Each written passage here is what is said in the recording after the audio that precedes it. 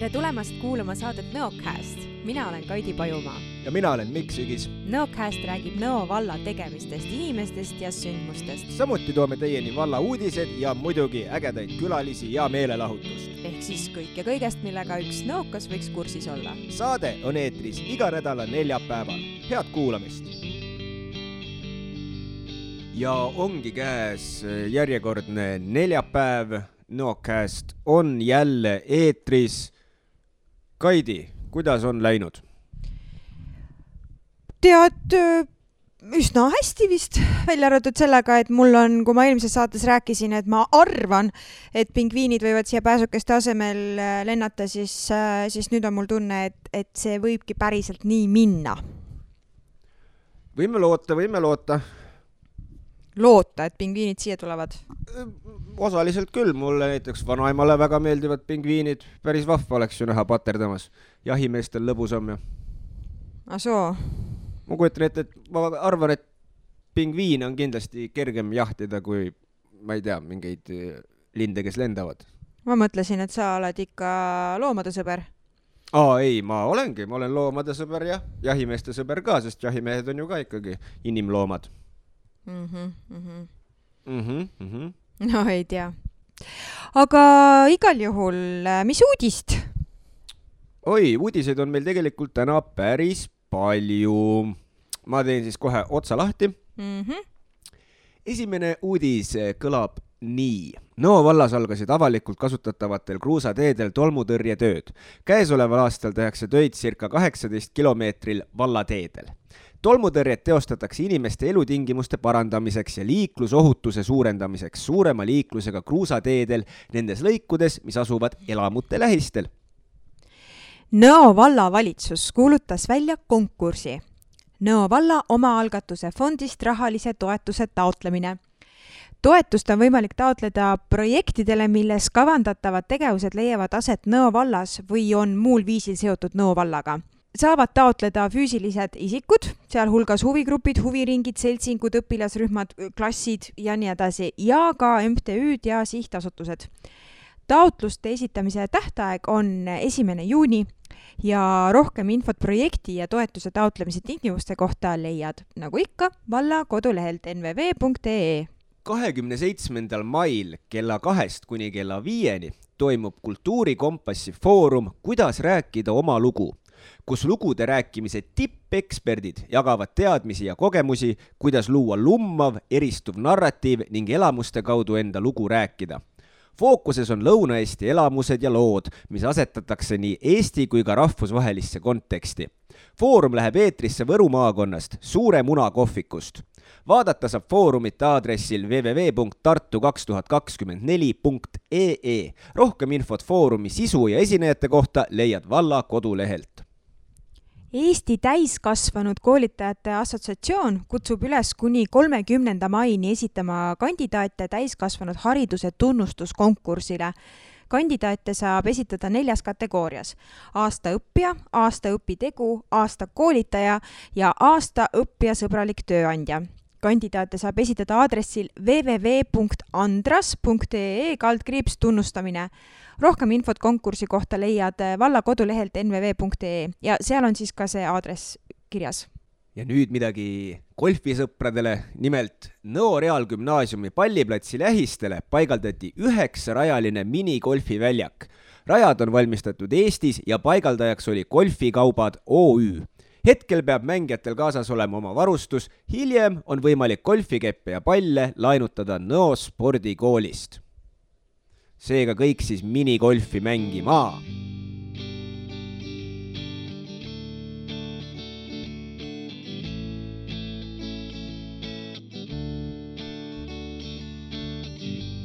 Kaidi, mõista, mis ma sult küsin. Ma vastan ise, see oli retooriline küsimus.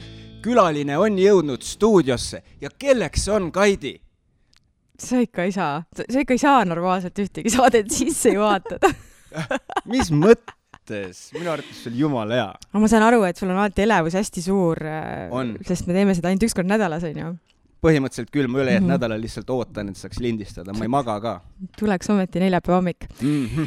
aga jaa, täna meil saates naine, kes ütleb enda kohta, et ta oli Nõoga seotud juba enne enda sündi. Tema esivanemad on Nõo vallast pärit, vanavanemad laulatati Nõo kirikus ja mõned sugulased elavad siin ja nüüdseks on ta ka oma kodu ja pere loonud just Nõo valda. Igapäevaselt töötab ta Tartu Ülikooli kliinikumis IT-spetsialistina juba viimased 14 aastat. Tere tulemast saatesse, Mirlian Rebane! Tere ja tänud kutsumast! Jaa, nii aga tore. palun, väga tore, et sa tulid saatesse. Oi, kui tore on. Põhimõtteliselt sa oled ka siis täielikult põline nõokas. Kodukootud täiesti. Jah, okei, no tehniliselt on kõik kodukootud vist, aga nii. Aga igal juhul, asja juurde.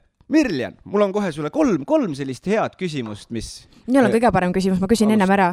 No, fine. Sul on nii äge nimi Mirlian. Kas sa tead seda sünnilugu ka? Jaa, meid on, ma tean, et Eestis on meid 3 tükki. Ja kui mul ema läks esimesse klassi kunagi kooli, siis ta nägi seda nimekirjas, kunagi olid klasside nimed ja siis tema vaatas, et oi, kui huvitav nimi. Et selle nimega on muidugi selline lugu veel, et mina olen vihanud seda nime väiksena nagu väga-väga siiralt. Ma tahtsin olla kas Kati või Mari või Triinu või täiesti mingi lihtne, sest mitte keegi ei osanud kunagi mu nime hääldada, aga nüüd, kui ma täiskasvanud olen, mulle väga meeldib, et mul on teistmoodi nimi. Ta on tõesti teistmoodi, ma olen Mikule vähemalt 7 korda viimaste päevade jooksul ütelnud, et Mirlian. Jaa, no sest mulle ei jäänud ta meelde. Mirjam pakkusid sa. Aga samas nüüd on ta mul nagu igavesti meeles. See on ikka... Seega selles mõttes aega võtta see kasse sai. Mul on niuke aeglane iseloom lihtsalt, mis ma sinna teha saan. Vähk ikkagi. Aitäh, vabandust, et ma valest tähtkujust sündisin. Nii, aga kuidas need sinu küsimused nüüd olid siis? Vabandust, et ma vahele segasin. Oota, mine nüüd uuesti tee peale, ma ei saanud. Nüüd sa solvasid mind siin tee peale, et ma olen aeglane vähk ja... Nii, oota, aga küsi sina siis. Hea sajast mul praegu tead. Juhtme sassi korra. Okei. Aga küsime siis seda, mis me alati oma saatekülalistelt esimese asjana küsime, et kes sa oled, kust sa tuled ja millega sa siis tegeled? Olen täiesti tavaline lihtne naine. Tegelen tööga, vabal ajal tegelen käsitööga, mulle meeldib kõik, mida saab ise oma kätega meisterdada. Kasvatan lapsi, mul on 3 last.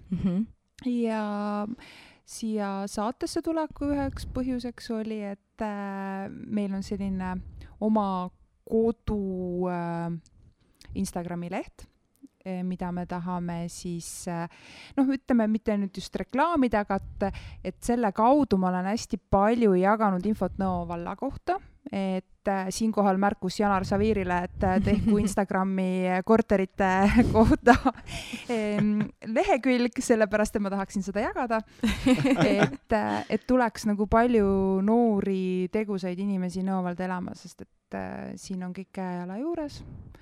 Siin on igatepidi kõik mugavused olemas eluks ja kui linnas on elu ikka teistsugune, et ma olen ise elupõline tartlane, et olen vanavanemad ja kõik on küll siit kandist pärit, aga ise olen ja Tartus elanud, aga millegipärast tõmbas kogu aeg nagu siia poole tagasi, et kui maja ostmiseks läks, siis oli kindel plaan, et siia kanti.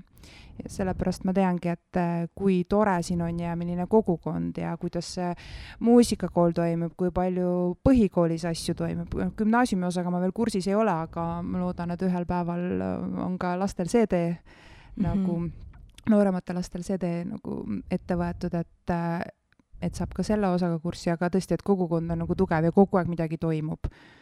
Et mul on nagu hea meel, et ma otsustasin siia kanti tagasi tulla. Meil ka.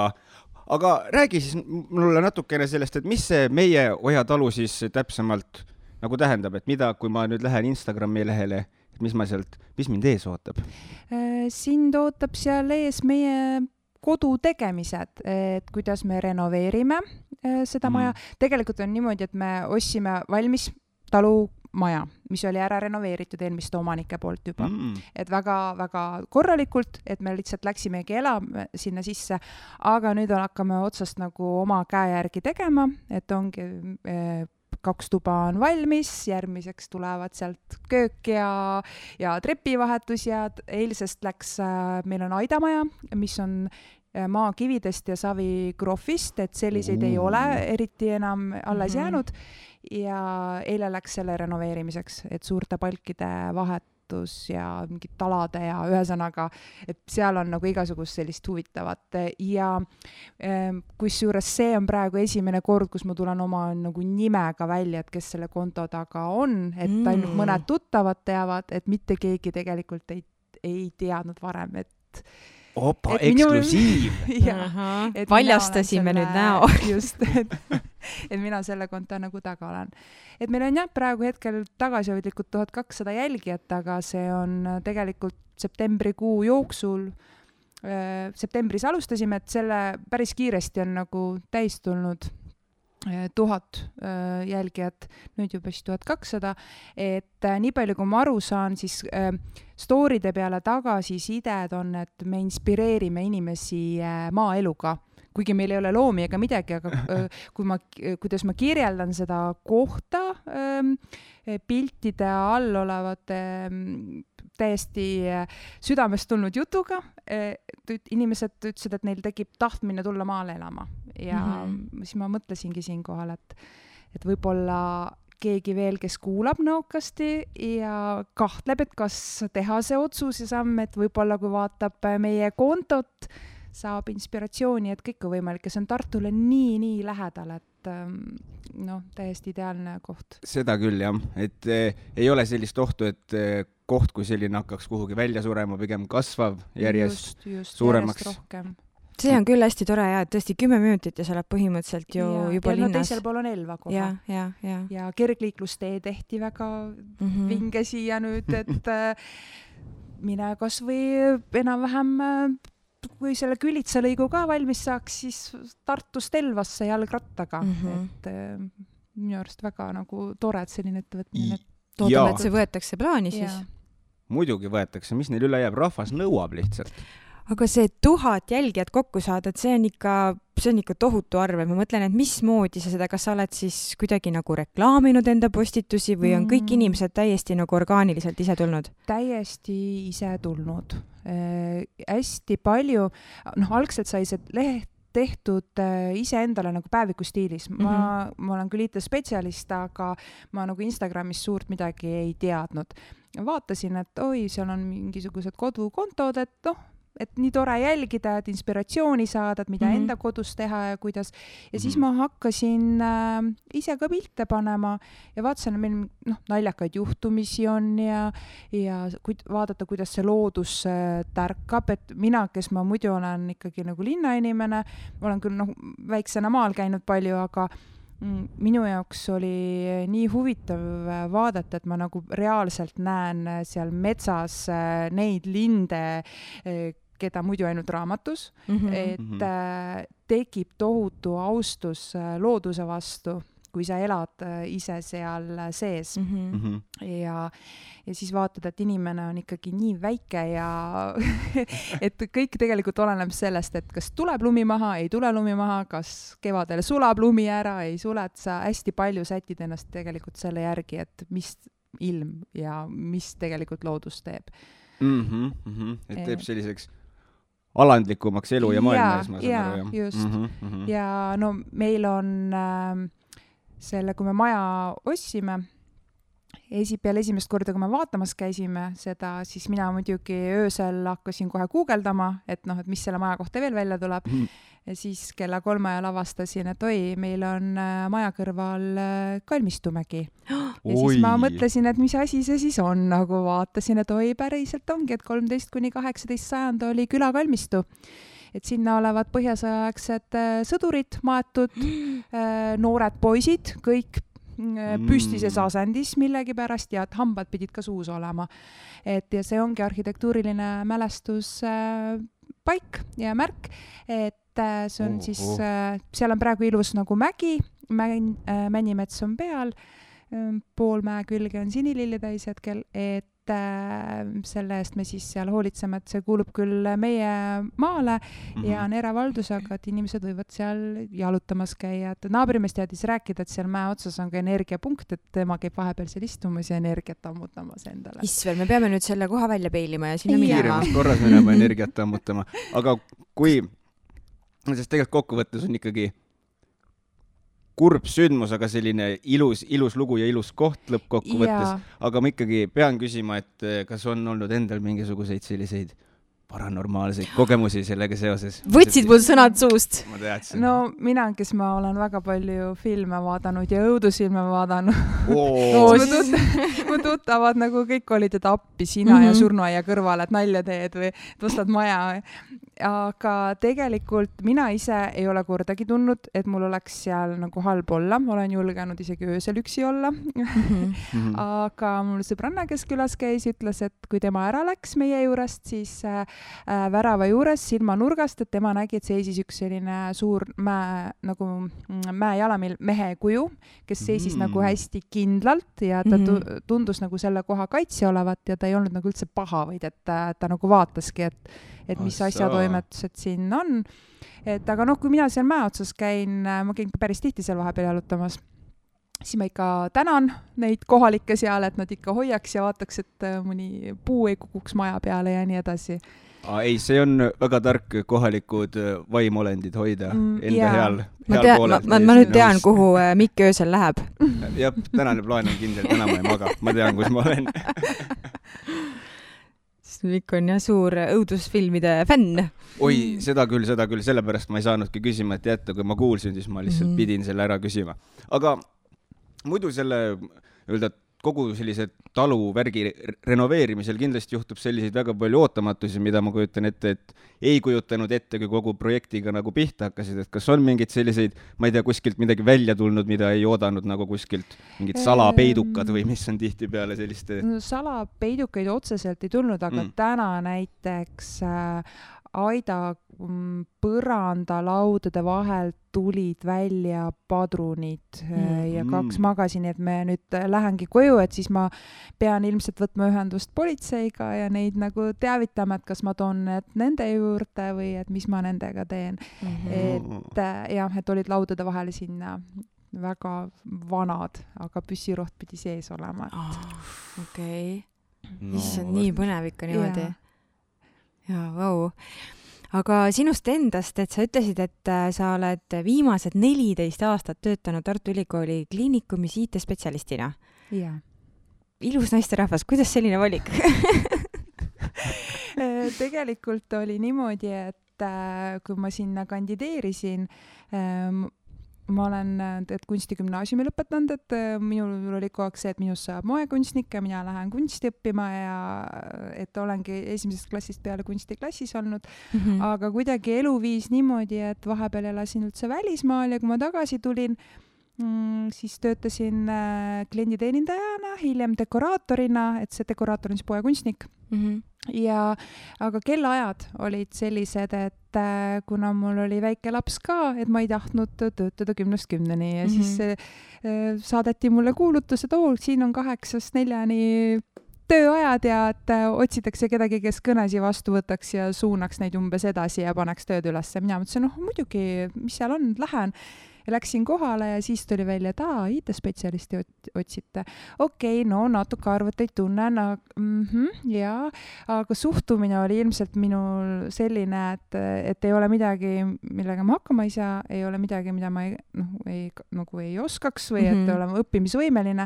Ja nii mind sinna valiti ja 14 aastat hiljem ikka endiselt ja ma arvan, et ma lähen jalad ees otse morgi sealt. Kui ükskord see aeg käes on.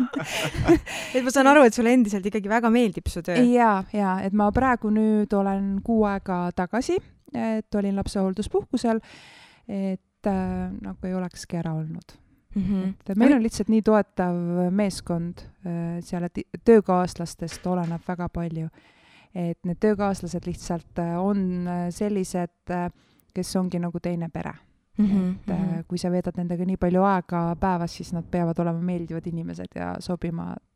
Et meil on küll igal ühel omavad kiiksud, aga üldiselt on väga kokkuhoidev meeskond meil. See IT-spetsialist kõlab lihtsalt minu jaoks kohutavalt keeruliselt, et mis sa täpsemalt seal siis nagu tegema pead? No meil on niimoodi ära jaotatud, et mina põhimõtteliselt olen see, kes võtab esimesed kõned vastu, vastab kirjadele, kõik, mis on seotud tellimustega, tuleb läbi meie. Et kuidas ma ütlen, et kui see helistab täitsa tavaline inimene, kes ei tea nagu arvutist mitte midagi, võib-olla närvis ka natukest, patsient ootab või et ei saa printida või ei lähe programm tööle, siis mina olen see inimene, kes üritab aru saada, et kus tal see viga on. Kui on võimalik, siis ma lahendan selle kohe ära. Kui on vaja juba koha peale minna, siis on mul selle jaoks olemas inimesed, kelle ma koha peale saadan. Ja kui on vaja juba veel midagi suuremat teha, siis on meil läheb see niimoodi järjest edasi mööda inimesi. Väga et põnev. mina olen see, kes esimesena selle probleemi nagu võtab ja üritab selgeks saada, et mis seal on. Väga, väga põnev kindlasti, aga ma mõtlen, et teisest küljest tundub see ka nagu selline väga pingeline töö, et ma ei tea, kas minu pingetaluvus küll vist vastu ei peaks sellele vastutuse koormale, mis nagu Helistab õde või arst jumala närvis omadega. Ja, ega seal ongi jah niimoodi, et saab, ega esimesed aastadega on ikka nuttes ka ära mindud, et võtadki nagu kõike seda võib-olla südamesse seal, aga aastad teevad oma töö, kasvatavad paksu naha. Et lihtsalt saad aru, et inimene on närvis, helistab, on mure, tulebki hakata otsast lihtsalt lahendama ja sa ei saa raiuda talle umbes selliseid spetsiifilisi termineid, vaid ütledki, no vaata, et kas seal üleval paremas nurgas, kas sa näed, on selline punane täpikene, no vaata nüüd sealt natukene nüüd vasakule, et kas sa seda näed. Et kui me koha peal oleme, siis me saame pildi ette võtta ja koos temaga vaadata, aga kui me nagu valveid teeme õhtuti mobiiltelefonidega ja kohe pilti ette nagu kodust võtta ei saa, siis telefoni teel juhendame lihtsalt. Et endal aastatega on tulnud see teadmiste baas, et et tavaliselt on ikka mingisugused nagu tüüpvead, eks ole? Või ei ole? On tüüpvead ja on iga päev ka täiesti midagi uut. Okay.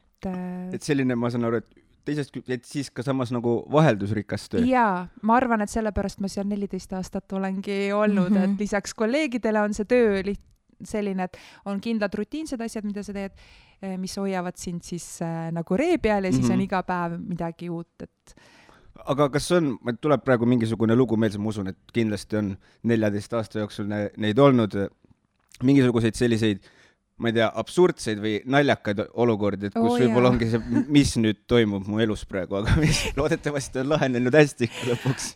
Meil on olnud selline olukord, et kus helistatakse ja öeldakse, et arvuti sees on hiir ja nagu päris hiir oligi arvuti sees. Arvutikasti sisse oli hiir pugenud ja ei saanud sealt välja. Issand. Siis on olnud selline olukord, et kus see oli 1. aprill ja helistati meile, et töötaja oli nagu väga endast väljas, sest tal hiir ei töötanud, siis nagu arvutihiir.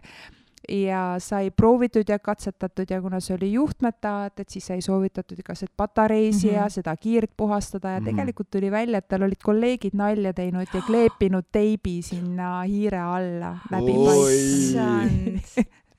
Et jah. Klassika, aga töötab. See on hea pränk. Jah, eriti veel töötajale, kes üritas töötaja, oli nii närvis, et aga jah, praegu hiljem on nagu väga hea nagu naerda selle üle. Jah, see läheb vist sinna samasse sellisesse klassikalise prängi valdkond, et kus sa teed desktopist, teed print screen'i ja siis paned selle desktopi pildiks ja paned Exploreri kinni. Seda me oleme ise omavahel seal teinud. Issa, mina ei ole sellised asja kuulnudki. Ma oleks ka ikka rabanduse saanud, ma ei ole ka eriti tehnika inimene, nii et. Aga ennem käis nagu korra läbi, et enne seda, kui siis IT-maailma peale läksid, et oli ikkagi selline kunstiga tihe läbikäimine, et ma kujutan ette, et see iseenesest ei ole nagu läbi saanud, et ei, ma arvan, et see ütleme niimoodi, et see IT-töö ja kõik, et mul on südamelähedane, aga hinge toidab ikkagi see kunstipool. Ja, et see aitab nagu maandada ja sellepärast ka see Instagrami lehe kohta on öeldud, et teil on nagu nii kunstipärased pildid seal ja kõik see jutt seal juures ja nii edasi. Tegelikult see on arvatavasti tänu minu kunstiõpetajatele. Et enne kui kunstigümnaasium Tartus nagu ära kaotati gümnaasiumi osa, et meil olid väga-väga tugevad kunstiõpetajad seal, et me olime, ma arvan, et üks suht viimastest lendudest, kes said nii kirjatehnikat, kes said ilukirja, kes said nagu kompositsiooni, maali, igasuguseid asju, meil olid lillelaagrid, nagu lilleseadelaagrid, maalilaagrid, et meil olid väga head õpetajad ja ma olen tähele pannud, et kõik, kes meie klassis nagu käisid, et see kunstiline pool ja see käeline tegevus on andnud kõigile neile midagi nagu juurde, et hästi palju avardanud silmaringi ja kõik, et jah, mul küll paraku kahjuks ei ole mul küll mingisugust haridust, aga ma joonistan ka natukene, mis selle kunsti puhul on see nagu üks kõige selline, kunst üleüldiselt, mis iganes see loovtegevus siis on see nii-öelda sinna in the zone saamisega, kus juhtub nagu see mingi maagiline seletamatu asi, kus vähemalt sekundiks nagu maailm on loogiline ja kõik on arusaadav, vähemalt mingil viisil, vähemalt minu jaoks kuidagi kogen seda sellisel viisil. Minule näiteks väga meeldib, et ma suudan mõelda nagu kastist väljas, et kui ma vaatan mingisugust asja, siis ma ütlen, et kaasa on mul selline, et kõik peavad olema mõõdetud joonlauaga ja kõik peab hästi täpne olema ja kõik on hästi peab läbimõeldud olema, et mina olen nagu rohkem selline, et kuule, vaata, et kas sa kujutad ette, ei kujuta. No aga proovi, et kui ma kuskil näiteks käin poes ka, et kui ma ostan mingi riideeseme, siis ma tavaliselt teen selle ümber, et mina näen temas midagi muud, et ma arvan, et see on kõik tulnud sealt nagu koolist lihtsalt. Aga mis sulle siis endale, milline suund siis selles kunstis nagu kõige rohkem meeldib? Ma arvan, et ma lõpuks ei läinudki seda, nagu ei õppinudki lõpuni kõrgkoolis just sellepärast, et ma ei teadnud mida, vaid ma tahan kõike. Et kuhu spetsialiseeruda. Just, et mulle meeldib maalida, mulle meeldib saviga teha, mulle meeldib nagu kõike. Muidugi kudumist ja heegeldamist ma täielikult kooli ajal vihkasin, aga nüüd, kui mul käsitööpetaja mind näeks, tal oleks hea meel. Et kõik igasuguseid. Meil Hundinuia lehed kasvavad ümber tiigi, et nendest on plaanis sauna seinavaibad nagu teha, et Hundinuia lehed võtad ära, siis kraasid ära, on üks selline aparaat nagu gensaan, see on umbes nagu pisikene pall, mille otsas on siis nagu naelad, et siis sellega tõmbad need Hundinuia lehed selliseks peenikeseks. See kõlab nagu relv, aga et sellega saab teha igasuguseid huvitavaid asju, köisi punuda Hundinuia lehtedest, et see on ka jälle sealt koolist nagu pärit. Issand, kui põnev ikka. Ma kujutan ette, et su kodu on ikka väga-väga äge ja ilus. See kodu veel ei ole väga äge ja ilus, see kodu on praegu väga tühi, sest et kuna meil saab juuni lõpus alles aasta seal elatud, et siis me ütleme niimoodi, et maalid ja kaunistused seinte pealt on veel puudu, et mis minu jaoks teeb nagu kodust kodu, et seda veel nagu päris ei ole, et ma alles see aasta saan hakata nagu tegelema peenardega ja grillimiskoha nagu selliseks hubasemaks muutmisega ja et need asjad on veel kõik plaanis. Ja ma just kusjuures tahtsin seda küsida, et kas kuskil seinal on juba või on plaanis niuke selline terve seina täis enda siis joonistust või midagi? Jaa, on. Ja üks sein on mõeldud, ütleme niimoodi, et observatooriumis oli astrofotograafide kokkusaamine. Iga kuu oli see. See oli juba 2 aastat tagasi vist või issand, 3 aastat äkki juba. Aeg läheb nii kiiresti. Igatahes, kes astrofüüsika teadur Taavi Tuvikene oli üks eestvedaja, teine oli astrofotograaf Martin Mark. Et tema foto valiti ka astroloogia päevafotoks, kui te mäletate, selline tähistaevas oli ja puu oli nagu pildi pealt seda Postimehes igal pool kirjutas sellest. Et igatahes tema fotosi ja teiste tegijate, kes meil seal koos käisid, fotosi me siis kogusin ja nendest tahan ühe seina teha niimoodi, et et see loob, noh, jälle Tõravere observatoorium, jälle Nõo vald, mina jälle siin on ju. Et kusjuures ma läksin, siis teised olid ikka, ma kuulasin suu lahti, et noh, teised olid ikka päris nagu tegijad, fotograafid ja mina siis seal üksinda niimoodi oma mingi hübriidkaameraga ei julgenud kotistki välja võtta. Aga ma tahtsingi just jõuda, kui sa seal käisid, et mida see selline fotograafia siis endast nagu üldse kujutab, sest ma saan aru, et too on üldse mingi teistmoodi pildistamine kui tavafotograafia, et ma isegi ei kujuta ette, mis seal siis toimub, ma ei oskagi küsida spetsiifilisemalt. Põhimõtteliselt on niimoodi, et ikkagi arvutiprogrammis tehakse see kõige suurem nagu töö ära. Et sul peab olema hea kaamera, head objektiivid ja palju kannatust. Kas need objektiivid on ka need, mul üks tuttav, kes on vist siiamaani nüüd ta vist tegeleb juba hobikorras fotograafiaga, aga tal õnnestus kunagi laenata äkki Tartu Ülikoolist, ma praegu ei ole päris veendunud, aga mingit sellist nagu relva, mis oli mingi 4 miljonit kilomeetrit pikk, mida sa pidid õla peal kandma. Kas need on mingid sellised asjad, millega nad neid pildistavad? Ei, on ikka väiksemad. Okei, siis... Aga lihtsalt see Tartu Tõravere observatoorium on Tartule nii lähedal ja ta on, kui te olete käinud seal sees üldse, no minu arust on see üks eriti kihvt koht, kui olid need valgusfestivalid toimusid veel, et no mina ei tea, mul on kogu aeg tähed meeldinud ja kui ma sinna sain, siis ma lihtsalt suu ammuli ja kui ma olin selles astrofotoklubi nagu liige, siis ma sain sellistesse ruumidesse, kuhu muidu ei saa, kuhu muidu ei pääse. Kas on salastatud info või võib küsida, aga mis ruumidesse? Ei, see ei ole salastatud info, aga kui muidu sa tavainimesena käid seal saalis ja saad vaadata selle suure teleskoobiga, siis nüüd oli niimoodi, et sul ei olnud nagu kiire, et sa saidki nagu rahulikult süveneda ja vaadata ja näha neid tegemas tööd ja kuulata kosmose hääli, sahinaid, et kogu aeg nagu tuleb kosmosest igasuguseid nagu helisi selles mõttes, sahinad ja kahinad ja et Aga mis need sahinaid ja kahinaid siis põhjustavad? Seal on igasugused need raadiolained liiguvad ju ja muidugi arvatavasti mõni teadur praegu kuuleb, ütleb, et jumal küll, et ole vait, mis ajad seal, et aga minu jaoks oli see nii põnev nagu, et võib-olla nad arvavad, et ise, et nad ei, et mis nende töö, aga mina käisin ja suu oli lahti kogu aeg, et ma olin nii vaimustatud sellest kohast. Nii, nüüd see on järgmine punkt, kuhu me lähme. Jah, ma tahtsin see on tõesti väga kihvt koht. Siia, jah, nii palju öelda, et kui tihti peale loodus ja vast, kui on just niuke mets või midagi, kus on nagu võimalik sellist metsikut loodust näha, tekitab sellise väikse tunde, et siis kui õnnestub seda taevalaatust nagu näha sellisena ilma selle valgusreostuseta, siis on ikka tekib ikka selline täiesti mikroskoopiline tunne, et mis siis on küll, mis nüüd mina?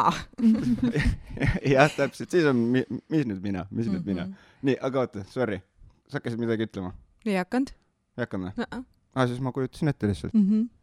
Ei, ma ei mäleta küll, kas ma hakkasin midagi küsima või? Ma ei pannud tähele, ma olin kuskil seal Tõraveres.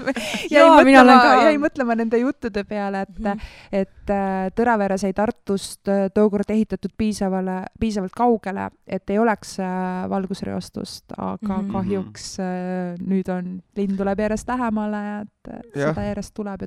Et tänapäeval on see vist nagu päris siuke vältimatu, et neid kohti jääb vist aina vähemaks, kus on võimalik täiesti sellist. Ja, te teate seda, et kuskil Ameerikas oli elekter ära läinud, et linnas ja linn läks pimedaks, siis inimesed olid vaadanud, et umbes mis asjad, mis täpid need seal taevas on.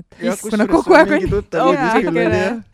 et inimesed ei olegi näinud. See võib ära ehmatada küll, kui oled harjunud, et muidu on mingisugused paar täpikest seal, mis on sellised eredamad. Ja siis, kui äkitselt kõik ära kaob, siis näed, et nagu on mingisugune värvide möll ja nagu elu käiks. Aga Ma mäletan, et kunagi, see oli võib-olla 10-15 aastat tagasi, mu vend on minust 9 aastat vanem ja siis tal tuli keegi USA-st, tuli mingi vana tuttav, kellega ta kunagi kooli ajal oli mingit laagrit teinud, lastele laagrit USA-s. Ja tuli Eestisse siia külla ja siis nad sõitsid nagu, tutvustas Eestit ja ta on kunagi nagu siin üldse Baltimaades ja siin käinud ja ta lihtsalt vaatas ja ta imestas, et kuidas teil nagu nii palju loodust ja nii palju metsa on, et ta minu meelest elas tal lausa New Yorgis või midagi sellist. et noh, reaalselt, et te elategi metsa sees, et on maja ja siis on mitu kilomeetrit metsa ja siis on järgmine maja, et noh, et kuidas niimoodi üldse võimalik elada on ju. Et see on jah, see on meil niuke, see on, eestlased on ikkagi metsarahvas, et üks asi, mis vähemalt mina olen tähele pannud ja ma olen kindlasti, et ma ei ole ainukene, et me võime olla nagu nii erinevad, kui me tahame, aga eestlased on selle järgi ära, et kas teile meeldib seenel käia, vaata. Jaa, kusjuures ma just endal seal kontol üks päev postitasin, et ütleme, mis me ütleme, aga eestlased on puu jumala usku. Tegelikult on see, et kui sa ikka metsa lähed ja korra käidki kas või tiiru rabas ära või lihtsalt, noh, praegu on hästi populaarne käia matkaradadel, et noh, vähemalt üks positiivne asi selle koroona suhtes, et inimesed tõesti on leidnud taas nagu tee looduse juurde. Ma kõlan küll võib-olla nagu mingi lillelaps ja võib-olla seal konto pealt vaadates ka, aga noh, tõesti, et meil jõululaupäeva hommikul olid kitsed maja ees ja sõid meil puu alt õunu, et noh, siis tekib selline ja meil on pardid seal ja mul on metstuvid on teinud pesa ja nad kudrutavad, neil on niimoodi äge saba nagu lehvik.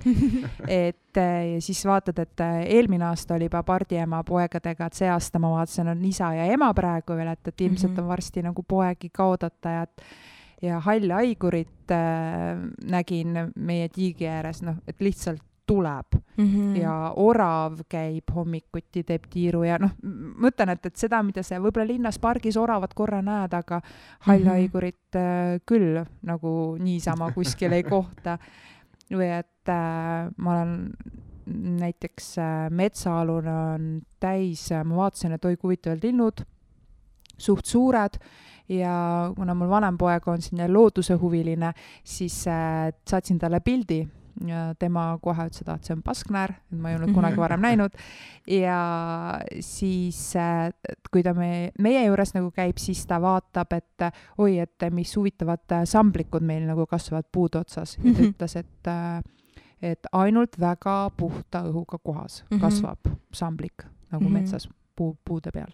Ma tahtsingi just ütelda, et ilmselt on see kodu teil hästi sellise hea energeetilises mõttes, hästi hea energeetikaga, et loomad niimoodi julgevad tulla ja neile meeldib seal olla, et te ise ka kindlasti suhtute nendesse siis hästi niimoodi austusväärselt või lugupidavalt. Jaa, ikka. Ma räägin, et sa tunned ennast tegelikult nii väikesena, kui sa vaatad, et kui võimas see nagu tegelikult on, et igal hommikul nad ilmusidki kogu aeg aknal, need kitsekesed siis, et kui ei tulnud, siis hakkasid kohe mõtlema, no kus nad siis nüüd on nagu, et käivad. Aga koeri endal ei ole, et need ära hirmutaks? Ei.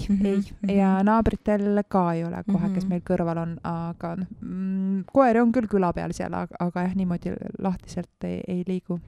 Ja võt seda ma olen ka kuulnud, et hästi puhta õhuga metsas on samblikud puu peal. Ja meil on tiigis rohekonnad, et rohekonn on ka hästi... väga haruldane. Ta vist on isegi ju punases raamatus. Ja meil on tiigi põhjas pidi olema vist 13 allikat, et seal ja praegu käib hullkonna pulmatrall seal ja terve tiik on seda konna kulleseid varsti ilmselt täis, sest et seda kude on küll nagu kõik kohad. Aga kui fotograafia huviline, siis kindlasti ma olen veendunud, et loomapilte on päris hulganisti tulnud, on ju, selle aja jooksul. On, aga need on kõik tehtud mul telefoniga. Kõik pildid, mis kontol mul ka on ma kõik teinud telefoniga.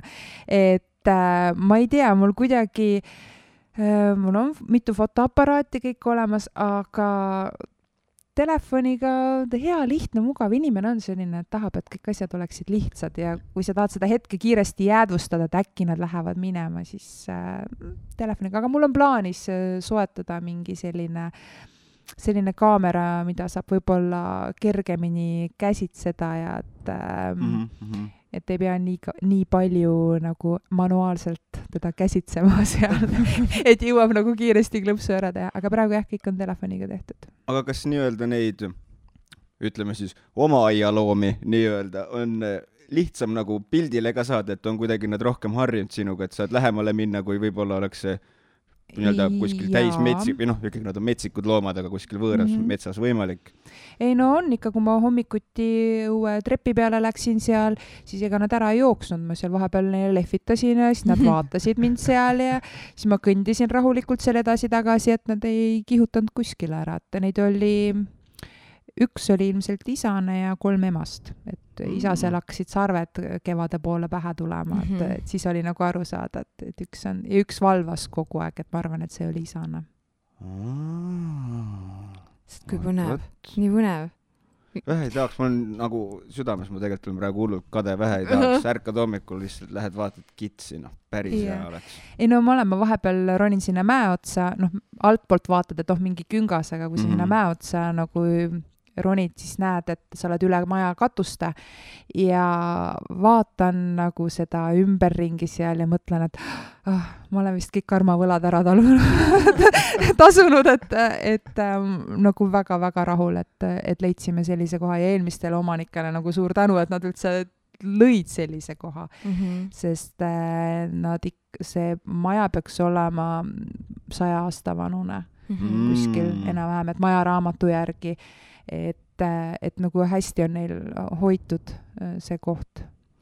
Hästi hoitud, ma just tahtsin küsida, et just kui sa mainisid karmat ka, et siis kuidagi tuli, et tahtsin minna korra selle pahu poole juurde, et kas on olnud nagu mingisuguseid selliseid, ütleme, halbu üllatusi ka võib-olla just mingi ehituse juures näiteks, et on mingid plaanid olnud, aga tuleb välja, et ei saa teha või mis iganes? Ei, no mina arvan, et ehitusega on selline asi, et kõike saab teha, kui sul on piisavalt raha. Et, see on ka hea point, hea point. Aga no ei ole midagi halba tulnud. Muidugi sellest ajast, kui nemad renoveerisid, on aeg edasi läinud ja nii palju, materjalid on muutunud ja mingid töövõtted, et võib-olla jah, et ma ei tea, et elektrikaablit oleks praegusel ajal, et teeme nagu teistmoodi, et vahel on tulnud seina vahelt mõtted, et okei, et kuidas see neil nüüd nagu mõeldud siin oli, aga mitte midagi, maja on tore ja soe ja mulle hästi meeldib see, et lapsed saavad palja jalu joosta põranda peale, et pea neile karupükse jalga toppima, et enda lapsepõlvest oli ju, et põrandad olid külmad ja ikka sokid ja sussid ja karupüksid jalga ja.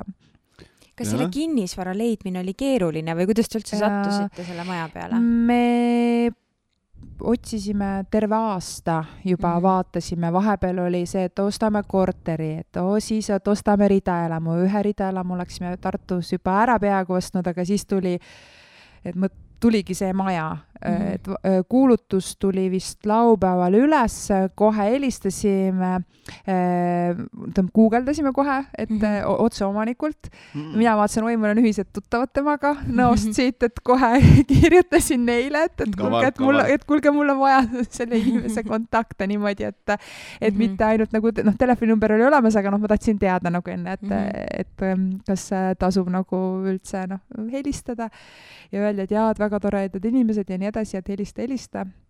Ja läksime järgmine päev vaatama ja terve see aeg oli niimoodi, et mees kõndis kivi näoga kõrvale ja mina mõtlesin, issand jumal, miks talle ei meeldi. Mina muudkui aga lasin sealt, oi kui ilus kodu teil on ja nii ilus on teil siin. Mees mõtles, kui palju tööd. Ei, ta mõtles just seda, et pärast ütles mulle, et ega ei tohi välja näidata kohe. Muidu küsivad palju raha. Ja siit natuke värv võib-olla kulunud või et võib-olla siit peaks natukene midagi veel kõpitsema, et kunagi ei tohi välja näidata, et sa hullult huvitatud ole. Väga kaval. Aga me selle maja nagu perepojaga siiani niimoodi suhtleme, et ta ka vaatab meie tegemisi, et tema hakkas ise endal esivanemate kodu renoveerima, nii et palju edu talle ka. Just. Aga räägime natukene siis tulevikuplaanides ka, et rääkisid vaata, et need grillikohad ja need, aga kas on plaanis midagi võib-olla sellist väljaspool sellist ootuspärasult, vaata grillplatsid ja sellised asjad on, need on nagu sellised asjad, mis peavad olema, kui ikka taluplats on, kes siis ei grilli, ma küsin. No just. Aga tulevikuplaanid on sellised, et ühel hetkel me tahame hakata tootma, ise tegema. puidust asju, aga mida veel selle ma jätan saladuseks. Okay. Aga tasapisi jah niimoodi, et ma ikkagi tahaks kõik selle siduda selle Instagrami kontoga just selle mõttega, et inimesed näevad, et kus need asjad nagu tulevad, et see ongi nagu päriselt nagu südamega tehtud, mitte ei ole Hiinast tellitud ja pandud siis umbes tempel peale, et et see on käsitöö, on ju. Vihjates siin üle-eelneval nädalal. Okay. Et jah, et plaanis on hakata, et vaatame, et kuidas sellega läheb, et kõigepealt peame selle aidama ja renoveerimisega ühele poole saama, et muidu ei ole kuskil teha.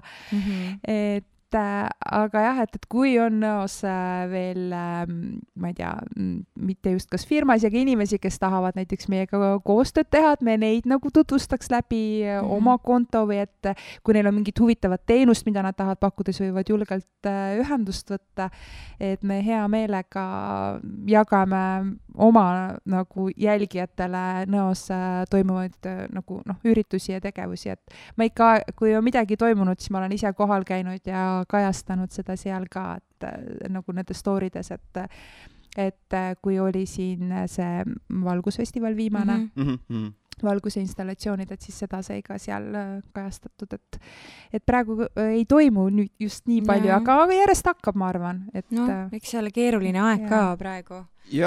Muideks mul on üks huvitav fakt enda kohta, mida ma kirja sinna ei pannud, et Viinamerdi talu on ju, te kõik teate, on ju, Vot sellega on selline asi, et tema kunagine omanik, väga ammune, see on ikka läheb, ütleme siis niimoodi, et minu vana isa või mingi selline, ühesõnaga Alatskivi lossi parun, Von Nolken, võttis ühe talutüdruku ja tegi talle lapse.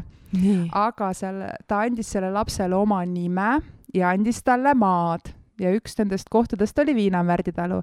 Aga tal oli selline viinaviga juures, et ta mängis selle talukoha maha, et nüüd, kui ma iga kordselt mööda nagu sõidan vahepeal, siis ma mõtlen, et no oli sul vaja siis et ma mõtlen, et ma olen selle Nõo vallaga nagu päris nagu juba ammu enne sündi olen seotud olnud. Vot see oli justkui nagu saatuse poolt määratud. No just.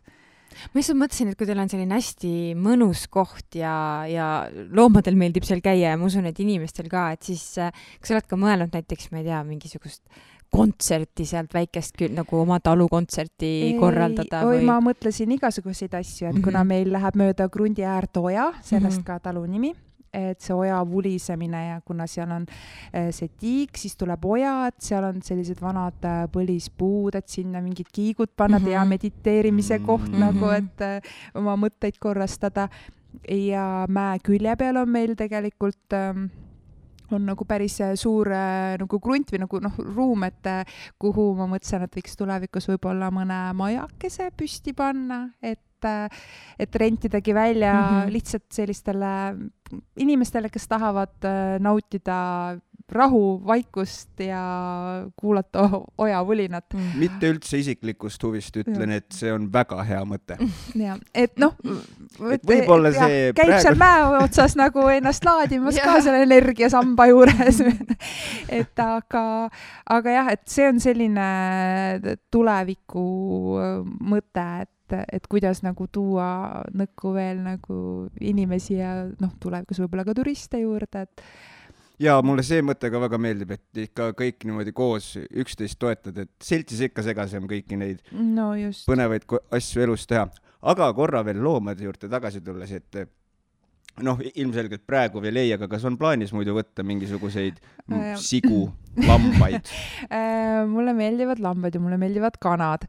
Meie üks jälgija on Pille Minev Star FMist ja tema peab lambaid ja siis tema kommenteerib mind ja mina kommenteerin teda seal ja siis ma ütlesin, et nagu nii lahedad need väiksed lambad neil kõik seal ja siis ma mõtlesin, et tekib kohe tahtmine võtta, aga ma tunnen, et ma ei ole veel seal. Et ma ei suuda seda vastutust ilmselt veel nagu hoomata, et ega siin ei saagi midagi väga mõelda, et kui tahad, siis tuleb kohe hakata tegutsema. Ei, tõsi, sest seda õiget aeg ei teki kunagi. Aga ma praegu mõtlen, et me natukene elame sisse sinna ja siis vaatame. Selge. aga on niisugune oma koduga ja lapsed ka väikesed, et kas nemad siis koera või kassi ei mängu?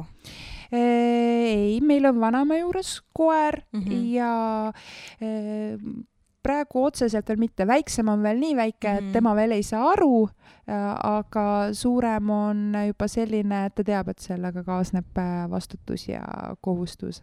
Et praegu jah, et piisab vanaema juures koeraga kantseldamisest. Jah, ja pluss, kui on veel nii looduslähedane mõnus koht, siis ma kujutan ette, et need loomad, kellega on võimalik, tõenäoliselt suvel küll rohkem niimoodi mingit pidi kas just kontakti saada, aga kuidagi interaktida on nagu just talvel on. Siis otsitakse süüa, loll mina, muidugi, siis nad on metsas ju, kui suvi on. Praegu kitsekesi ei ole niimoodi üldse näha, et võib-olla ilmselt on pojad nagu tulemas, et nad ongi võib-olla nagu asustuses nagu läinud nagu eemale natuke. Et neid ei ole praegu, ja praegu linnud möllavad. Kell 4 hakkavad laulma ja... Aga kas midagi sellist hirmsamat on ka siis nähtud, nagu ma ei tea, suuremat metsiga või hunti või karu või ma ei tea. Kusjuures karu tegelikult siit natuke edasi on ju Vissiküla. Vot Vissikülas on küll karu nähtud mõned aastad tagasi. Kõndis üle tee läks karu.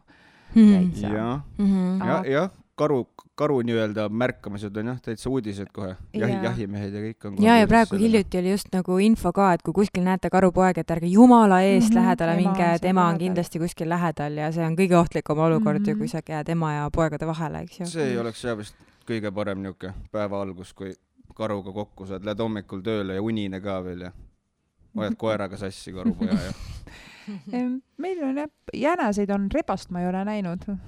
Kuigi ma ise olen rebane, aga rebast ei ole näinud, et jänesed on ka hüppavad seal, käivad ikka aeg-ajalt uudistamas. Ma mõtlesin, et peaks võib-olla mingid porgandid maha panema, et peenrassed võib-olla tuleb neid rohkem. Aga jah, praegu on nagu linnud, et neid on nagu nii palju ja ma üldse ei teadnudki, et selliseid või sorte, ma ei teagi, kuidas linnu kohta öelda, et selliseid üldse olemas on. Ma just tahtsin küsida, et selliseid just nagu öölindude kohta, et kas öösel on palju selliseid kakulisi ka kuulda seal ümberringi möllamas? On ja meil on üks segane rähn, kes laseb ka öösiti. Et õhtul, päeval teda ei kuulegi, aga õhtul kuskil 10 ajal muudkui laseb, et mees ütles, et huvitaks, tal on mingi vedrust pea, et ta kogu aeg suudab vahet pidama, et seal toksida. Et jah, aga kakku ma nägin tegelikult siin maantee ääres, oli Nõo sildi peal.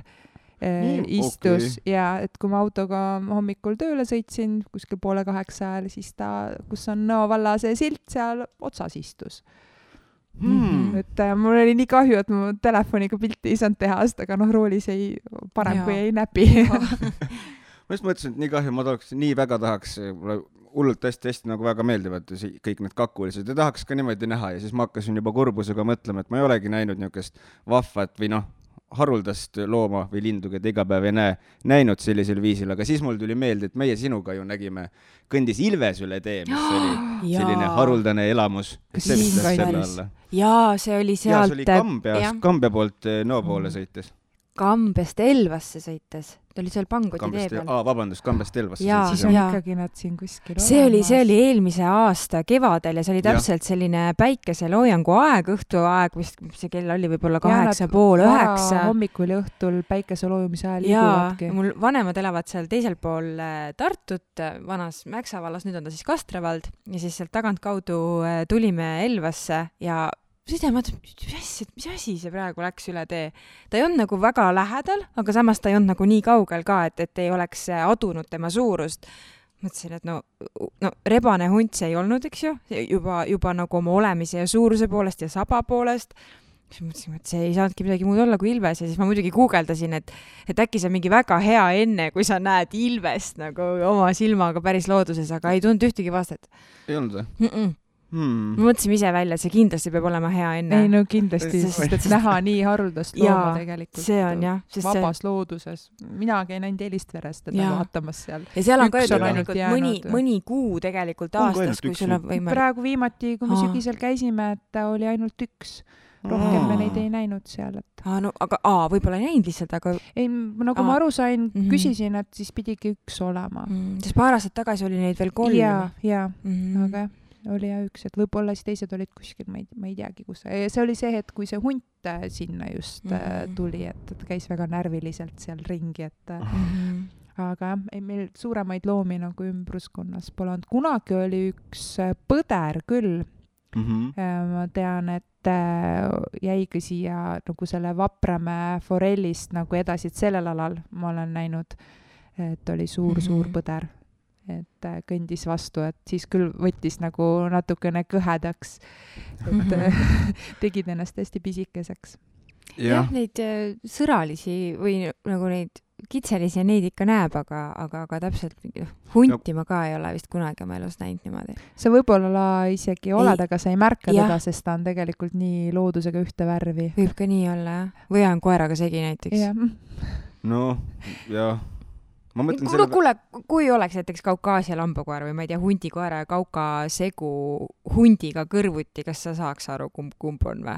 Ma arvan, et kui need nagu oleksid niimoodi rahulikult paigal, siis ma tõenäoliselt pikem uurimise peale ma nagu lahendaks selle ära, aga ma arvan, et ma ei tea, kui palju ma niimoodi jooksmise pealt näen selja taha. No võt, ma ei tea, mis need hundi põhitunnusjooned on, ta on kindlasti kuidagi kergem ja võib-olla see pilk on äkki teistsugune kui kodukoeral. Nagu sellised nagu massiivsemad ikka nagu ja kuidagi sellised. Ja neil tagumine osa on nagu rohkem vist maad ligi. Ta on nagu, et koerad on nagu kõrgemad tagant, aga tema on nagu pidevalt sellise nagu hiilivas. Mul on Valgamaal õnnestunud kuulda, me olime seal Hummuli kandis on mingisugune järv asub seal, mul täpselt ja praegu ei tule meelde, mis selle järve nimi on, aga igal juhul käisime ka kuskil kevade kandis, saime nagu selle järve juures oldud. Ja siis hakkasime auto peale minema ja siis kuuled metsaski mingi hull ragistamine ja näed, et nagu autodest ütleme siis mingisugune 30 meetri kaugusel midagi sellist, et nagu midagi jookseb väga-väga kiiresti läbi metsa ja siis midagi jookseb talle järgi väga kiiresti ja tundub, käib nagu urisemine, siis nagu, mis see nüüd toimub ja siis käib mingisugune mats ja siis käivad nagu sellised täis teemani hääled. Ja siis ma mõtlesin, et see peab hunt olema, sellepärast, et tulid ikka sellist, et mingid, okei, nüüd siia ma jäängi, saatsin emale sõnum ära, et oli tore sind tunda ja ma siis olen nüüd täna hundi õhtusöök. Aga et nad nagu juba kõlavad ka teistmoodi, nad kõlavad selliselt, et nad saavad igal pool hakkama, et nad ei ole ikkagi nagu koerad. Aga mul oli mingisugune küsimus, aga mul hakkasin huntidest rääkima millegi pärast. Jaa, mina võtsin samal ajal Instagramis selle Meie Oja talu lahti. Ma mõned päevad tagasi tegelikult vaatasin ka, viisin ennast natukene kurssi, et mis te seal täpsemalt teete. Et noh, täpselt pildid on küll hästi sellised kunstilised ja väga ilusad. See on ka meie nagu lehe puhul võib-olla teistmoodi, et meil ongi nagu päris elu seal kujutatud, et nad võivad olla küll võib-olla kunstilise nurga alt kuidagi tehtud, aga meil nagu päriselt ongi nii nagu filtreid ei kasuta? Ma panen vahepeal valgust ja varju lihtsalt tavaliselt telefoni selle äpiga, et natuke võib-olla kirkust nagu juurde. Nii ägedad. Aga selles mõttes, et jah, et ma ei säti nagu kompositsiooni kokku, vaid ma üritan leida kompositsiooni sellest olemasolevast, mis seal on. See sinilille pilt ja need kullesed siin ja need sinililled olid, ma ju kõigepealt postitasin ühe pildi terve metsa peale, et käisin nagu, ma ei läinud mäe otsa, vaid ma käisin nagu ümber nagu mäe ja vaatasin, et okei, et üks sinilill, juba mõtlesin, et kus saaks sinililli tuua, et metsa alla kasvama ja ülaseid ja küsija sulle antakse, läksin mäe otsa, terve pool mäe külge on sinililli täis. Läksin alla oja äärde, terve oja äär on kollaseid ülaseid täis ja kullerkupud on ka veel tulemas sealt. Ma vaatasin, et no nii. Ma küsin veel midagi järgmine kord. Mulle kuidagi tundub, et sa oled oma hingelt ka selline hästi spirituaalne inimene. Kas ma panen nagu kalad. Pihta? Okei.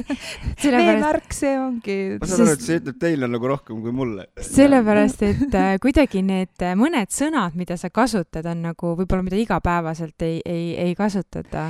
Ütleme niimoodi, et mediteerimine ja karma. Tegelikult ma ise mediteeri ja ma ütleme niimoodi, et ma ei usu jumalat kui sellist, aga ma usun seda puujumalat, et ma usun, et meist on nagu kõrgemad jõud ja ma arvan, et kõik saab alguse mõtetest, et sa pead nagu lihtsalt mõtlema natuke suuremalt ja vaatama kaugemale oma nina otsast ja noh, ma ei saa öelda, et ole tolerantne nagu kõige suhtes, aga vähemalt, et ela ise ja lase teistel elada, et jah, et see, mis sa muuta saad, on iseenese perspektiivi elu osas. Et sa ei saa tahta, et teised nagu muutuksid, vaid noh, et kui sa tahad midagi muuta, siis vaata peeglisse ja muuda iseennast ja nagu noh, austa seda, mis on juba nagu olemas, et ma jah, nagu ma ei käi kuskil, ma ei tea, posimas nurga taga, aga no selle ma tegin küll ära, et vanarahva tarkusi ma usun, et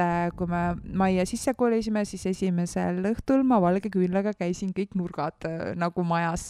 Öeldakse, et see viib nagu kõik eelneva pere nagu energia välja. Kuigi ma mõtlen, et mees on mul nii selle koha pealt vaatab mind küll vahepeal nagu segast, et aga ma ütlesin, et tükki küljest ära ei võta, halba ta ikka ei tee, et ja ma tõesti neid mäevaime, kes iganes seal elavad, et neid ma nagu ikka tänan ja meil on saunamaja majast eraldi, et kui ma saunast tulen, siis ma ikka lehvitan käega sinnapoole ka vahepeal, et tšau, kuidas teil läheb, ja ei saa ju ka seda, naljakal kombel tegelikult vanadel iidsetel, muistsetel eestlastel oli oma maausus, animismis ikkagi oma iva sees ja ma usun, et neil oli ikkagi õigus see, et looduse hingestatusesse, sest kui sa lähed ikkagi metsa, siis enamus sinu ümber ikkagi elab selles mõttes. Enamus asi on elus rohkem, kui on nagu surnud. Kõik sinu murupuud, seened, kõik asjad elavad ja see on nagu inimesena, nagu indiviidi tasandil on see selline väga tervendav mõte, et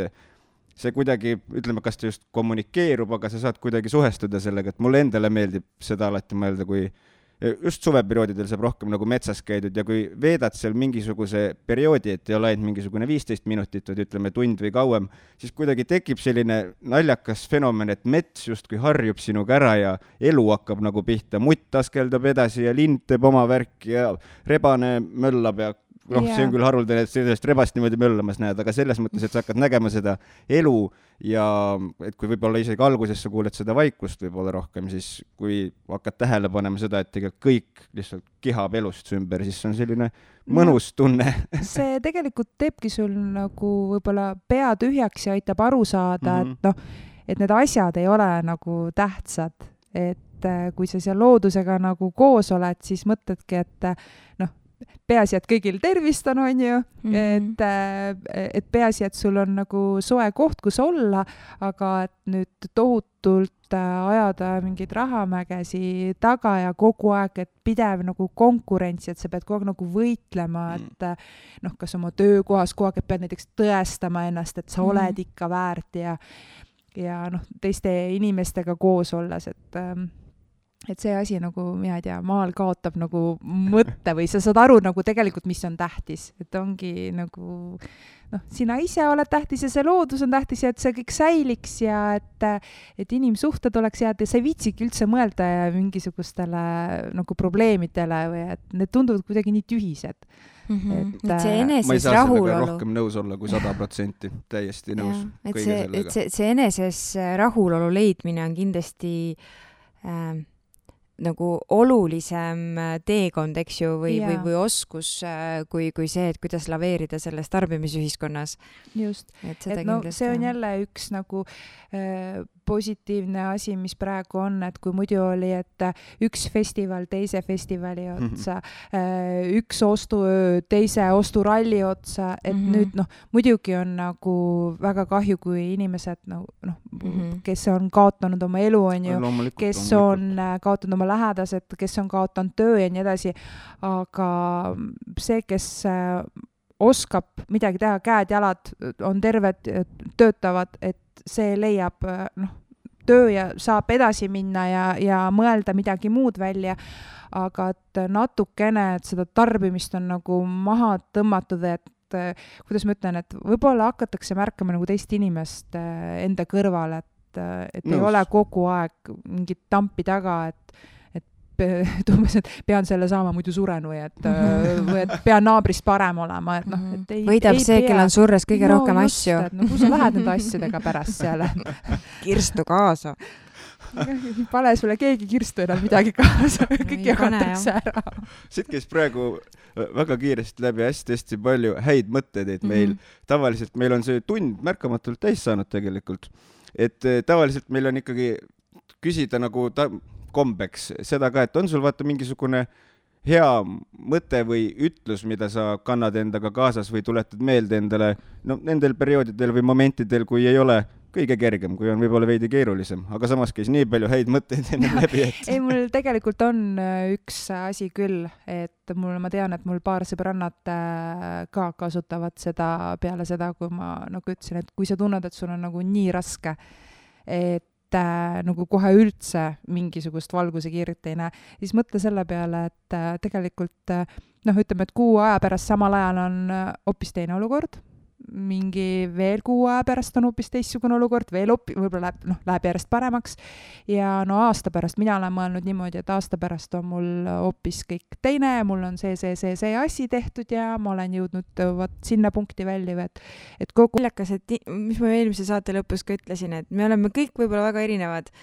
aga kui on niisugused rasked ajad, siis me mõtleme sarnaselt. Et just see, et miski pole püsiv, ka see möödub, eks ju, kui on head ajad või on halvad ajad, et selline kuidagi need põhitarkused erad on nagu samad, mis aitavad. Tundub ja see on selline hästi hea siuke asi, mis on niuke nagu läbivasi, et tundub, et eestlased on selline visa ja vinske rahvas, et selline, kui kuidagi ei saa, siis kuidagi ikka saab. Mentaliteet on väga juurdunud. Ei ongi, me vahepeal nagu naerame, et meie vargame seal, et rassime seal, aga mis ma olen tähele pannud ka, ma elasin kunagi välismaal, et võivad eestlased olla küll sellised, et hoiavad oma ette ja et igaüks on enda seest väljas ja teritatakse hambaid ja üksteise peal, aga kui on mingi jama, siis nad ikkagi hoiavad ühte, et kui tuleb keegi väljast üli norima, siis oleks ikkagi üks nagu meeskond, et praegu kõik need tõmblemised, mis on, et kui ikkagi midagi peaks nagu katastroofilisemalt juhtuma, siis eestlane tuleb ja aitab ikkagi teist eestlast ja inimesed, ma loodan, et on ikkagi ilusad ja head. Jah, et püüame uskuda seda, et eestlase lemmikroog ei ole teine eestlane. No ikka aeg-ajalt on hambaid hea teritada. Aga kui abi vaja, siis ikkagi aidatakse. Ma olen seda meelt, et ikkagi hoitakse kokku. Ei, seda küll, selle vastu ei saa vaielda küll, et kui sa ikka abi palud, siis sa enamasti seda ikka saad ka. Tihtipeale on pigem viga selles, et ei julgeta küsida, eeldusel, et keegi niikuinii ei aita. Just, ja rassitaksegi üksinda ja mõeldakse, et nii peab, sest see on meiega nagu umbes emapiimaga kaasa tulnud. Et tuleb rassida. Aga enne veel, kui me otsad täitsa kokku tõmbame, et nii-öelda vaba mikrofon, et käime veel korra Instagramid üle ja äkki veel mingid kohad, kus saab tegevustega asjadega kursis olla ja võib-olla veel kust, millega kursis olla, vaba mikrofon. Või äkki sa tahad midagi öelda meie kuulajatele? Ei, mul nagu otseselt muid lehekülgi ei olegi meil, et ongi see Instagrami leht Meie Oja Talu, et kui on kellelgi mingi soov, et mingi hea idee või tahavad, näevad näiteks seda lehte ja mõtlevad, et võiks teha koostööd, näiteks just sellel alal, et me saame tutvustada läbi oma lehe nende kas tooteid või tegemisi või on mingi äge üritus tulemas, näiteks Lukel on ju kogu aeg kontserdid, et ma neid kindlasti hea meelega hakkan kajastama seal ka, et ja nüüd kui ma olen oma nime ja näoga umbes välja tulnud, et eks ma siis seal näitan ka ennast võib-olla, et aga jah, et kui kellelgi on mingi hea idee, et võib alati kaasata ja ma hea meelega löön kogukonna tegemistes kaasa. Seda on väga hea kuulda. Aga suur aitäh sulle tulemast, Mirlian! Aitäh!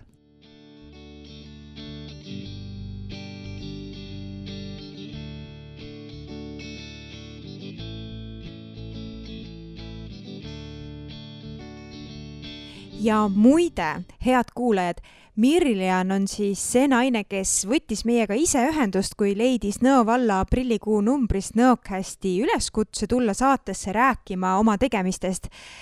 Ja kuna te ise kuulasite, saade tuli ülimalt vahva ja Mirlen ise on niivõrd äge naine, siis endiselt oleme meie huvitatud, et inimesed ise kirjutaksid meile ja avaldaksid soovi saatesse tulemiseks. Kui teil näiteks on meiega midagi toredat jagada oma tegemiste või hobide kohta või kui ise ei taha tulla, siis täpselt nagu me oleme varem ütlenud, et äkki on hoopis naabrimees see, kes millegi toredaga tegeleb. Igal juhul leidke meid üles Facebookis Nõokesti lehelt ja andke oma soovist teada.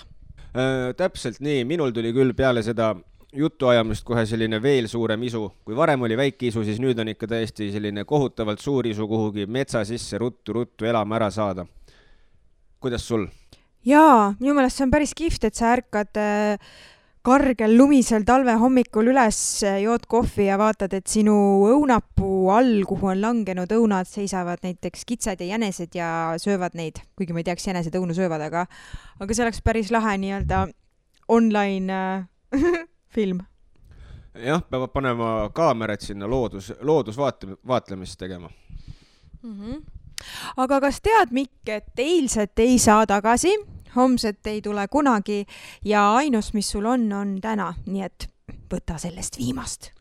Pakun praegu täiesti huupi, et see siis oli nädala mõttetera.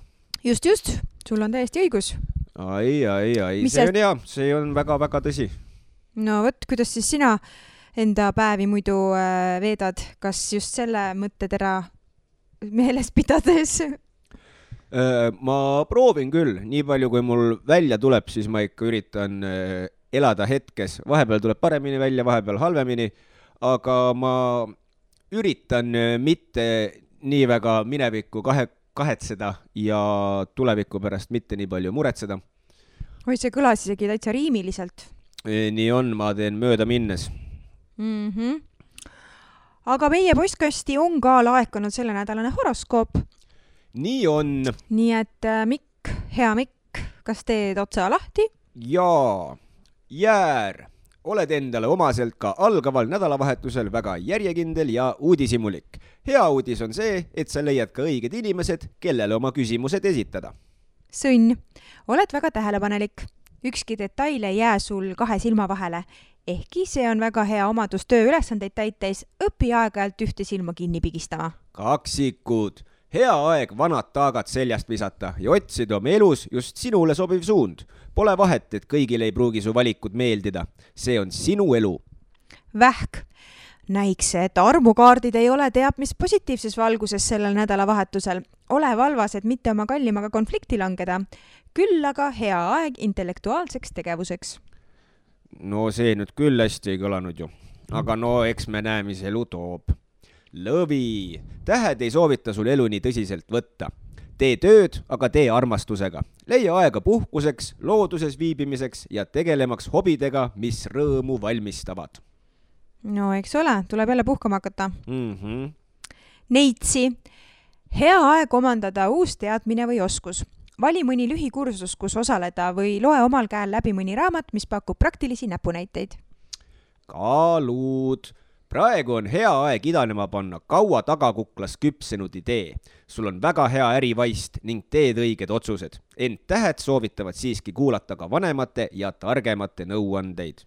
Skorpion. Soodne aeg kinnisvara tehinguteks. Oskad häid võimalusi tähele panna ning nendest parima välja pigistada. Ometigi ei soovitata rahaasju planeerida lähedastega. Hambur. Tunned end sõiduvees, mis puudutab erinevatel teemadel süvitsi minemist. Inimesed naudivad su seltskonda ja usaldavad mitmeidki saladusi sinuga jagada. Kaljukits. Saabuv nädalavahetus soosib head koostööd nii tööalaselt kui ka armuelus. Kui plaanite kaasaga leivad ühte kappi panna, siis tähed ütlevad, et just nüüd on selleks õige aeg. Tööalaselt jõuavad su lauale huvitavad koostööprojektid, mida oled juba kaua oodanud. Veevalaja. Otsi saabuval nädalavahetusel rohkem loodusega kontakti. See parandab keskendumisvõimet, aitab mõtteid selgemaks saada ning maandada pikale veninud ärevustunnet. Kalad. Satud juhtumisi peale vestlusele, mis aitab sul astuda edasi suure sammu enda ettevõtmistes. Kasuta delikaatset infot üksnes enda tarbeks. No vot siis. Mikk, kas sa mõtlesid selle peale, kui ma siin nüüd hommikul uksest sisse astusin, et miks minu rinnas on helesinine lint?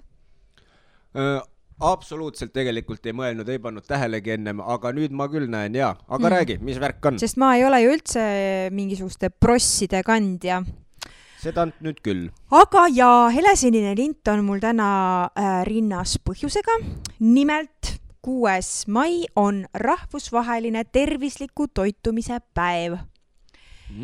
Ja see sai alguse 92. aastal, kui Briti feminist Mary Evans Young tõstatas idee tähistada tervisliku toitumise päeva just 6. mail üle kogu maailma.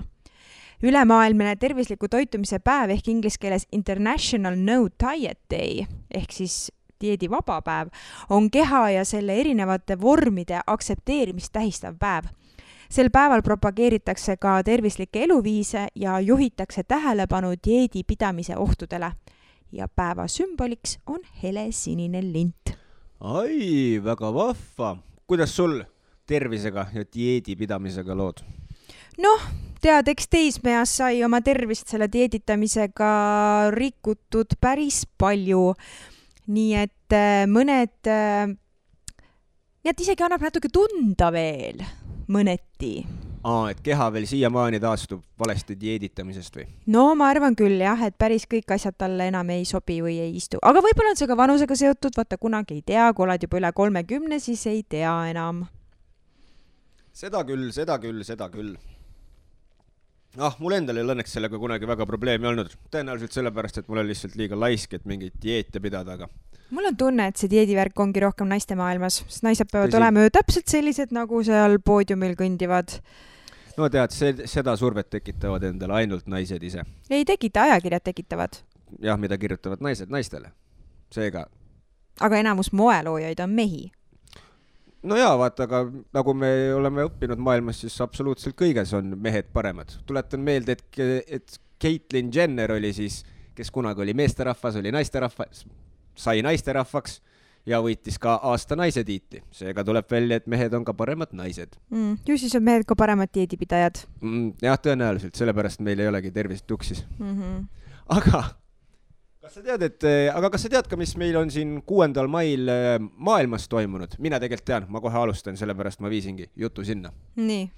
Nimelt, 1819 6. mail lepiti Eestimaal kokku talupoegade vabastamise järjekord. Esimesed taluperemehed viidi uude õiguslikku seisundisse. Seega... 1819. Täpselt nii. Jaa, aga 6. mail 1835 hakkas New Yorgis James Gordon Bennett vanema väljaandmisel ilmuma New York Herald. See oli esimene laialdase levikuga ajaleht maailmas, mille number maksis ainult 1 USA sendi. Oi, vahi. Ja tead, mis veel?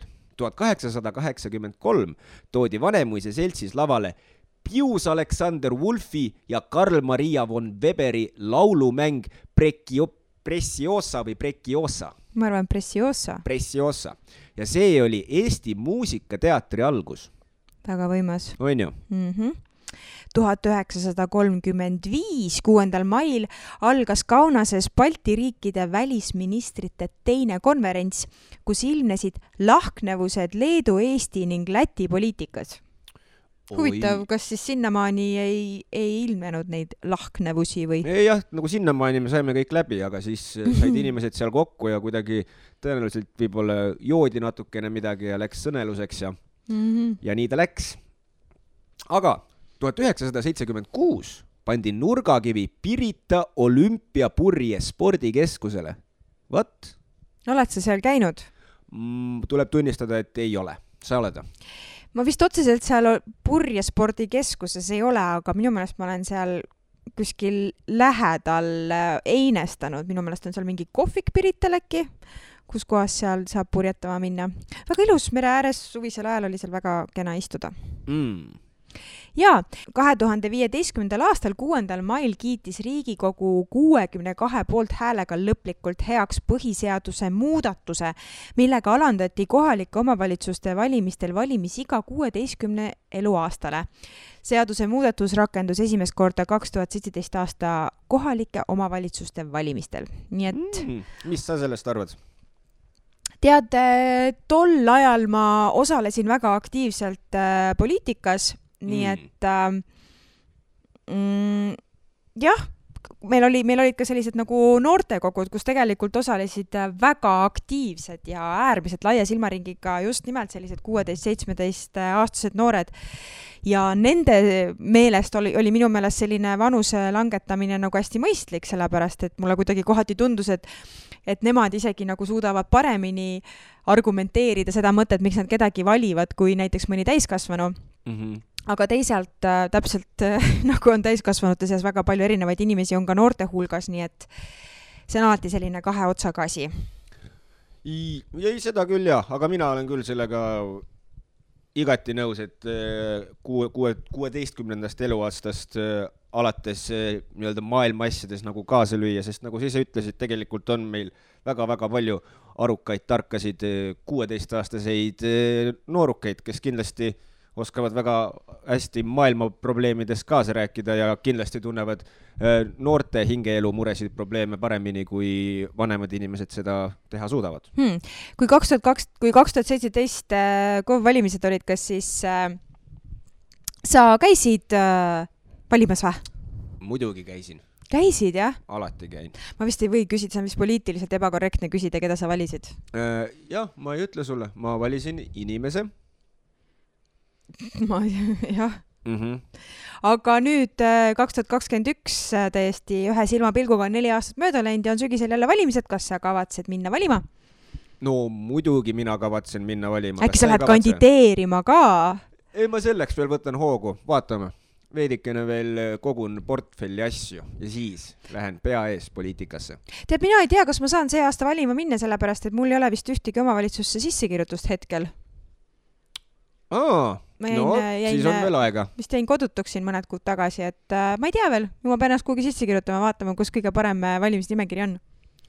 Kaval. Jaa, aga igal juhul minu meelest meil sai tänavu saade Mirlianiga äärmiselt põnev. Kindlasti, minule väga-väga meeldis. Minge kõik kindlasti, kellel on Insta-konto, minge vaadake järele Meie Ojatalu. Seal on tõesti väga kunstilised pildid ja lahe tekst ja ma ütlen, et Mirlianil ja tema perel on ikka tõega vedanud. See koht, kus nad elavad, on täiesti maagiline, vähemalt piltide järgi. Tõsi, need pildid, mis sa mulle näitasid, on, kuna mul endal Instagrami väga ei ole, või tegelikult kasutaja on, ma lihtsalt ei kasuta seda, on tõepoolest väga-väga selline, jah, nagu sa ütlesid, maagiline koht, mis on kindlasti selline hingele väga kosutav. Ja nagu Mirlian ütles, et kui on raske, siis kuu aja pärast on juba teine olukord, nii et kui täna tunnete ennast kehvasti, võib-olla just kõik see teab, mis tore päev olnud, siis homme on hullem. Jah, täpselt. Jah. Alati saab hullemini, on ka niisugune hea rahustav mõte. Jah, aga aitäh teile kuulamast, et te endiselt meiega olete. Täpselt nii, aitäh ka minu poolt ja kohtume juba, või tähendab, mis me kohtume kuulmiseni juba järgmisel nädalal. Tšau! Just, ilusat nädalavahetust!